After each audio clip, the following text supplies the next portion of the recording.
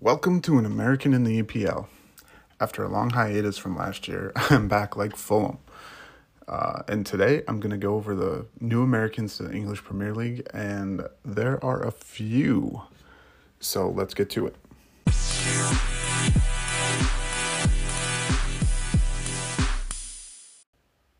I was just about to record this podcast. I had everything typed up, my notes, everything like that, but Chris Richards, one of the Americans vying for the center back spot at the World Cup, just agreed to move to Crystal Palace yesterday, confirmed this morning.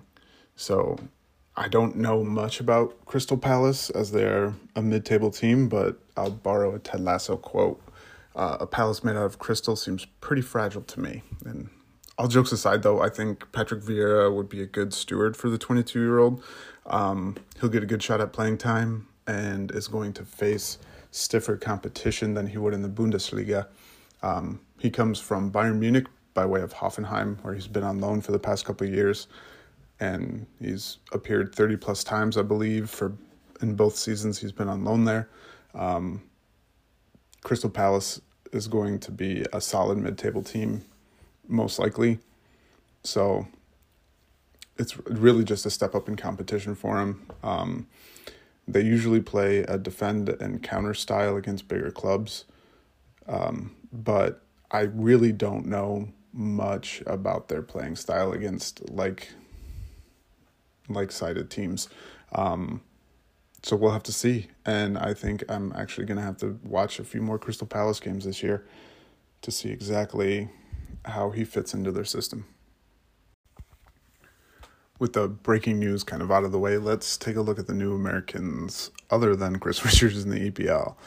Tyler Adams and Brenden Aaronson make their way to the Premier League from Red Bull Leipzig and Red Bull Salzburg. They're pretty much replacements for Calvin Phillips and Rafinha. Tyler Adams for Calvin and Brenden for Rafinha. I've watched them with the U.S. team and am very high on both of them. Tyler has been a captain for the U.S. on multiple occasions. He is a very, very good defensive midfielder. The only thing I'm worried about with him is his physicality. Can he hold up to the physical nature of just the Premier League, and especially in the defensive mid position? You can see guys taking some time to get used to the pace and just the overall physical aspect of breaking up play from the midfield there. For Brenden, though, Leeds fans are going to love him. He's got a motor that he just won't quit. He presses and is creative on the ball, and he's going to run himself into the ground every time out there. I've seen him with the national team, and fans will be on his side fairly quickly with his work rate. I know Leeds fans appreciate guys who give it their all, basically. He's a Jack Harrison, just a little younger, I think.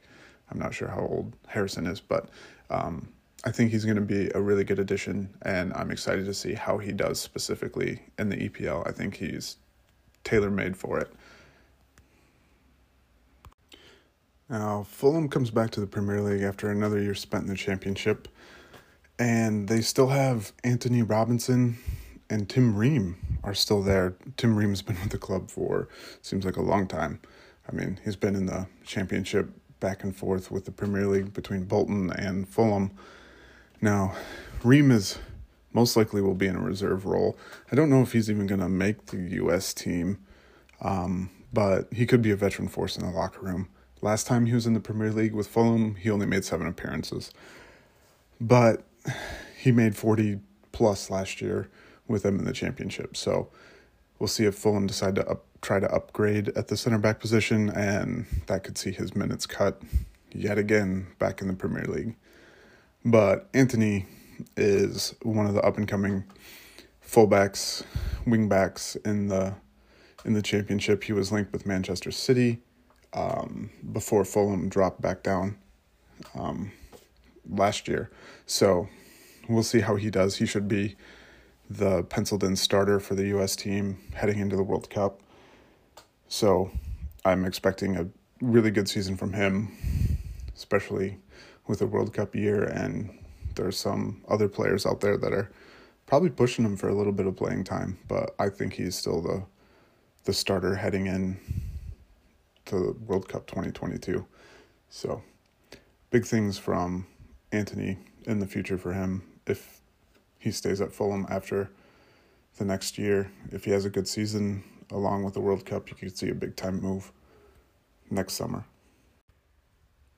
So Christian Pulisic is still at Chelsea, but with all of the moves Chelsea has made this summer and his injury history with the club, I'm wondering if he's going to carve out playing time. He's been rumored and linked with some moves away from Chelsea. Nothing super concrete, but I don't think Thomas Tuchel, the coach at Chelsea, really values him, I guess. He's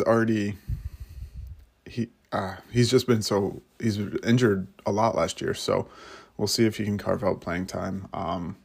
He's of course going to be on the plane to Qatar in the winter, but he's the captain. And if he's not in the team, it's Tyler. So we'll see how Christian if he can put together a good first half of the season, and hopefully he's in form by the World Cup, but we'll have to see. I'm just fingers crossed he can actually stay healthy for the first half this year, and he can get playing time. I think those two are related. So we'll just have to wait and see, and hopefully he has a good preseason, and then he just kind of rides that through the first half and into the World Cup. The final American in the EPL this year is Zach. It's not Zach Steffen. He went on loan to Middlesbrough in the Championship, but it's keeper Matt Turner. He moved to Arsenal this summer, and I watched him in the Gold Cup last year and thought he was better than Steffen. So we'll see if he can get some minutes.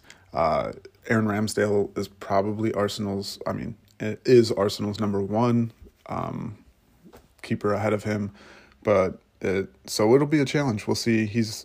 I've seen articles saying he's not afraid to compete, and we'll see if he can get some minutes. Also, I don't blame him.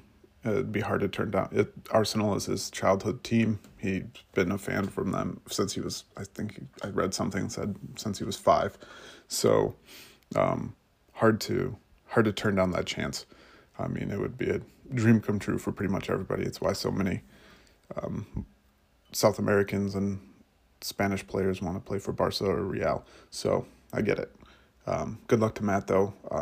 I think he's going to push Steffen for the number 1 spot here for the U.S. come World Cup time, if he can get some time. This move from Steffen was clearly to try and shore up the number 1 spot for the U.S. team. He's going to actually play at Middlesbrough, where he wouldn't at Manchester City. So I think it was a good career move for Zach, but when I've seen him play for Man City, I haven't seen the kind of quality that I've seen from Turner in those kind of high-pressure situations that Matt had during the Gold Cup. So we'll see how he does this year, and we'll see how Zach does at Middlesbrough, and see if those two, see if a number 1 keeper for the U.S. really separates himself from the other. So that's all for today. Quick and easy podcast. First one since last season.